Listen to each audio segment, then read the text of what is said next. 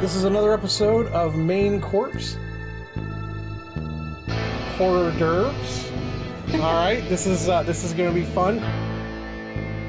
We have got a story for you that's going to turn the stomach.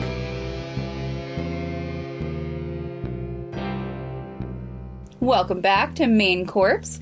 Horror Derves. Horror Derves. I did it this time. How exciting. I know. I wanted to do one. And that's why I was like, we're sitting here silent and I'm looking at Kelsey like, go ahead and do it. Go ahead and do it. Yeah, y'all don't even know how many times he's done that to me, and I've just been like, I don't actually remember how we start this podcast. She is the absolute best about just going along with it, though. Like she never if I'm like pointing to her out and she just does it, and I'm like, okay, cool, we're good. All right, so welcome back to another short. I'm starting to love these. I'm very excited about the one I'm doing today. I think shorts are nice and they're fun, and we can talk about stuff that we wouldn't normally talk about because there's not like a whole lot of information on some things, and we don't have half an hour to 45 minutes worth of stuff. I also like these because all of our listeners who aren't in our immediate area get to try some stuff with us. Yeah, no, yeah. I was thinking maybe when fast food chains do something new, we should add that into our rotation. To our rotation of horror derves. I agree. I'm going to go on a limb and say I want to try the Arby's hamburger. I haven't had one yet. I've been holding off just in case. Oh, so fun fact.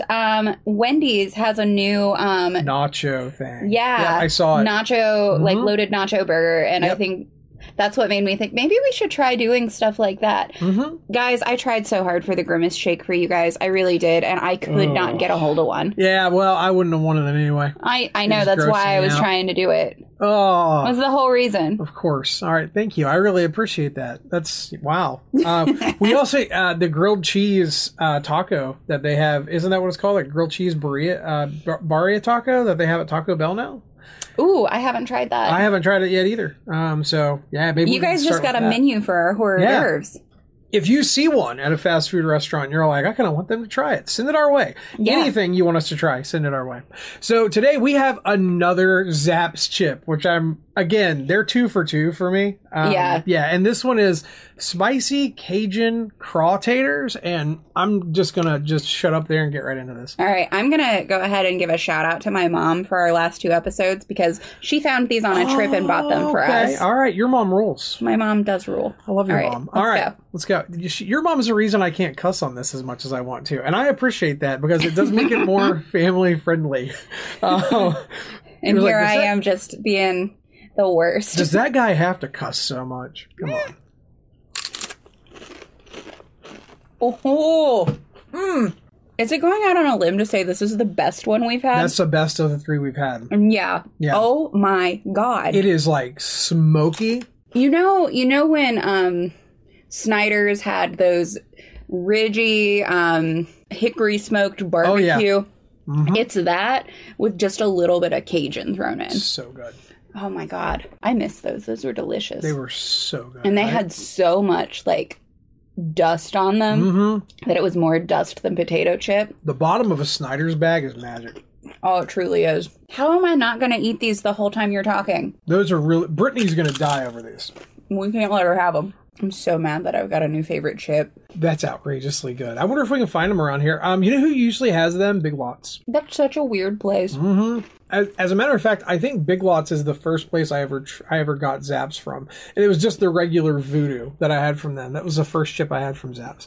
Okay, are we ready to get into the story for today? No, I want to eat the rest of those chips. All right, well, we'll get to that here in a minute because I do have an interesting story today. I hope it's better than the chips. So... LaRoy Gorman. Have you ever heard this name before? I don't believe so. Okay. This is going to be one that's going to border on being a full length. It's going to go a little bit longer than our normal shorts, so I think. We'll see. LaRoy Gorman was a self-made man. He kind of started working his way up the proverbial ladder around age 19 in the banking world. And at the time of his death, he was acting as the vice president of the board of directors of the Charleston National Bank, a role that had him running the daily affairs of the whole institution. At the time, Charleston National was in the process of incorporating the insolvent First National Bank of South Charleston, a move that LaRoy played an integral part in. Okay, but listen, I have to stop you. Are you sure it's not Leroy? It is LaRoy. All right. So it could be Leroy, but that's an odd way to spell Leroy. I'm going to be honest with you. I just wanted to make sure. I know. It's LaRoy. I double-checked it, so don't worry.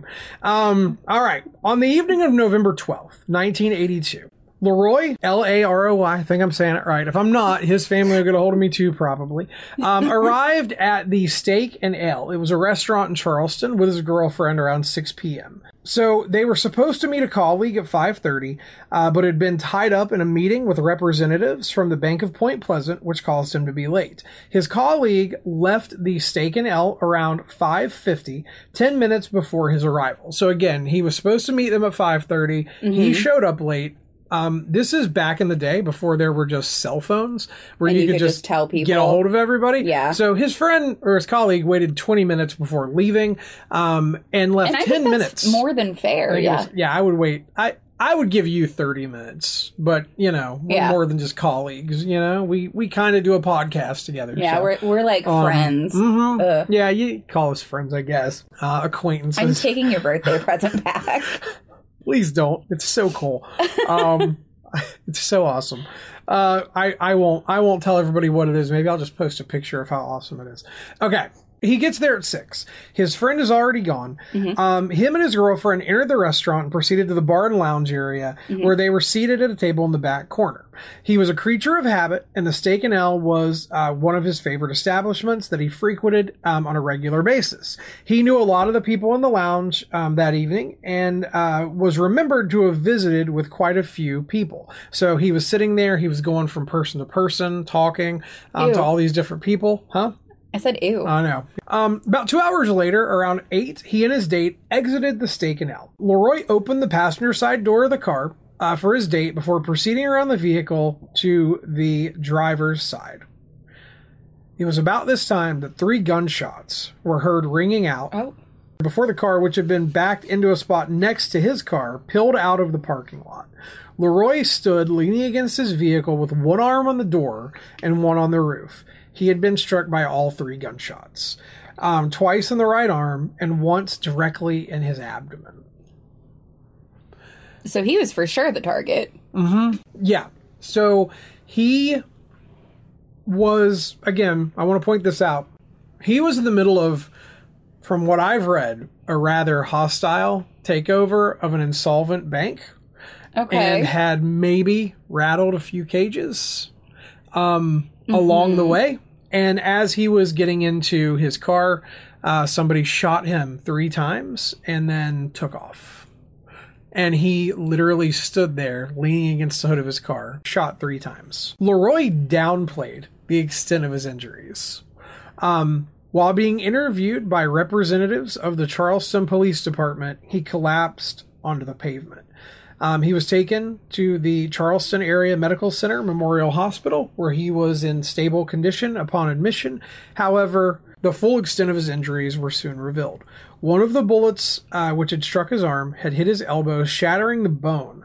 Another, which had entered through his back, pierced his liver and had caused massive internal bleeding in his abdomen. So did he downplay it on purpose, or was it he was in shock? He was and had no idea? He was relatively famous in the area. I mean, he was kind of a big deal around that area, and people knew him. And apparently the media immediately flocked to this, and he tried to downplay it and kind of keep a strong face. Which is totally fair. Uh-huh. Yep. Okay. So, again, he was sedated and brought into surgery, but not before being interviewed by the Charleston Police Department. And from this conversation, they were able to learn the following about LaRoy's assailant. He was a white male with a dark complexion, slim face, dark medium-length hair, and glasses. LaRoy claimed he did not know the identity of the person who shot him. That sounds like the guy that got the beetle. And he could not think of anyone who would want to cause him harm. Although he did mention that he thought the shooter could have been across from the bar where he and his date were speaking with friends earlier in the evening. So I think that sounds like the people who were going to attack him were in the bar watching him. So, do we think it was a crime of opportunity? Like, he came in and they were like, aha, yeah, now's my time. I just got to bite it. Either that, or they wanted to make sure that somebody was already out of the car so that it would be a lot quicker. Because, I mean, the process of getting out of the car would draw his attention. He would probably hear it and look back. And they didn't want to take a chance on missing him. So I would bet someone was in the car. While this person who shot him was in the bar and followed him out when he left. That way they could just shoot, jump in the car, and take off. There would be no delay of any type. And it's not the friend he was supposed to meet that never showed up. At least according to him, it was not. Despite the best efforts of the medical team, LaRoy succumbed to his injuries at 4:57 a.m. on November 13th at 62 years old. His death put the Charleston PD into full homicide investigation mode. But what started out as a pretty straightforward investigation soon turned into a convoluted web of secrets and a seemingly double life blurred by a public facade that he put on. Okay. Rumors started to kind of swirl everywhere about a revolving door of women from Gorman's apartment, accusations of sexual assault in the workplace, and homemade pornography films. He could have actually started to get quite an extensive laundry list of enemies because he was a bit of a dirty old man. A bit of a dirty old man. So a lot of curiosity stemmed from his recent takeover of the First National Bank of South Charleston. It was known that many stockholders lost hundreds of thousands of dollars in that takeover. And he could have been taken out by angry stockholders. Or angry boyfriends. Yep. And police are no closer today to solving this crime than they were in the 1980s.